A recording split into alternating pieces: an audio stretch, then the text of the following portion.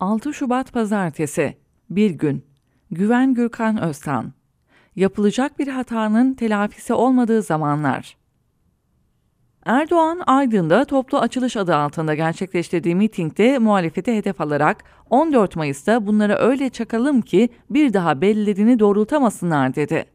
Bu ifade öylesine edilmiş bir söz, tabanı şevke getirmek için sarf edilmiş sıradan bir cümle olmaktan ziyade bir niyet beyanı olarak değerlendirilebilir.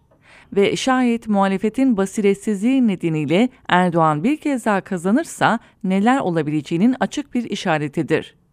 Meclis muhalefetinin iç çekişmeler nedeniyle seçimlerde başarılı olamaması durumunda o güne dek elde ettiği tüm mevziler teker teker çöker. Buna İstanbul başta olmak üzere kilit önemdeki büyükşehir başkanlıkları da dahildir.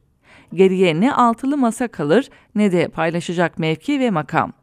Pusulası bozuk siyasetin bedelini sadece siyasi sorumlular ödese, kendi düşen ağlamaz denilebilir. Ancak ağır faturanın gerçek muhatabı maalesef milyonlarca yurttaş olacaktır. 6 parti daha yeni ortak politikalar mutabakat metni açıklamışken, topluma birlikte değiştireceğiz mesajı vermeye çalışmışken, Cumhurbaşkanlığı adaylığı konusunda yaşananlar tam bir fiyasko. Son birkaç haftadır sarayı sevindiren, iktidar bloku içindeki krizleri görünmez kılan kimi ciddi hatalar muhalefet cenahında üst üste tekrarlanıyor. Halkta acaba yine bir çuval inciri berbat mı edecekler kaygısı yükseliyor. Kriz çıkmasın diye aday belirleme işini son ana bırakan muhalefet, şimdi ertelediği krizi faiziyle sırtlamak zorunda kalıyor. Yük ağır gidince de homurdananlar çoğalıyor. Akşener sürekli çıtayı en yükseğe koyuyor. Bir yandan Cumhurbaşkanı adayı olmayacağını en erken açıklamış lider olma vasfını sürdürürken, bir yandan da sandıktan İyi Parti'yi birinci parti olarak çıkarma ve hak edilmiş başbakanlık vurgusu yapıyor. İyi Parti lideri epeydir Cumhurbaşkanlığı adaylığı için İmamoğlu ve Yavaş'a yeşil ışık yaktığını hissettirse de açıkça bir aday ismi zikretmiyor. Bununla birlikte partinin birçok önemli ismi anti-Kılıçdaroğlu olarak ifade edilebilecek bir tutumu seçim kampanyasının gizli bileşeni haline getirmiş durumda.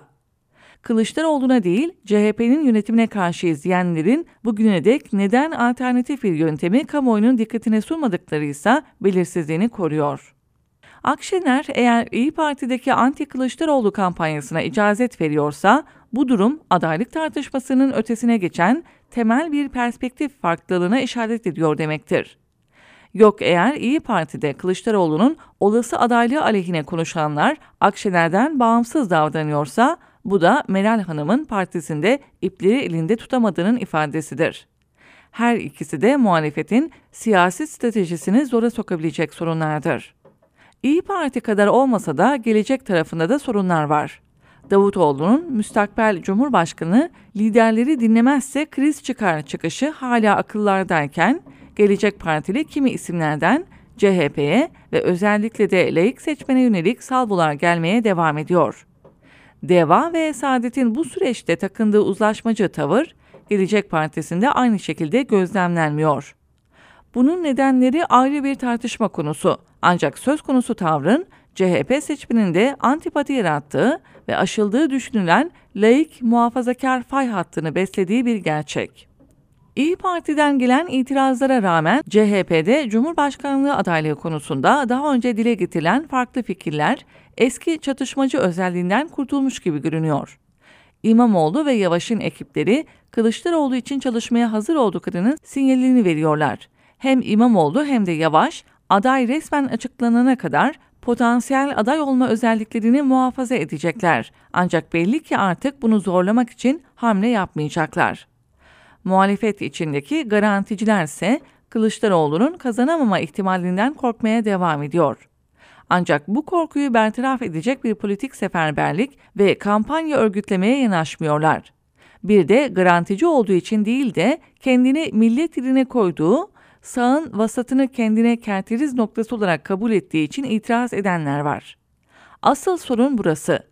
Çünkü sözü edilen tutum iktidara seçimleri manipüle etmek için geniş bir alan bahşediyor.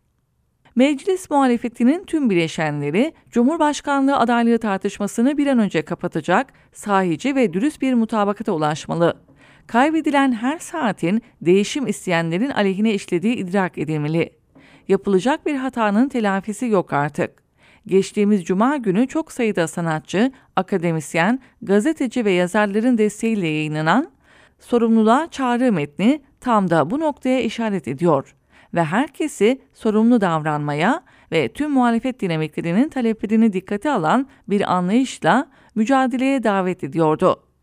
Toplumun vicdanından, politik mücadele deneyiminden ve bugünün gerçekliğini kavrama çabasından süzülüp gelen bu çağrının büyütülmesi ve muhataplarına ulaştırılması cehennemin kapısının kapatılması için büyük önem taşıyor.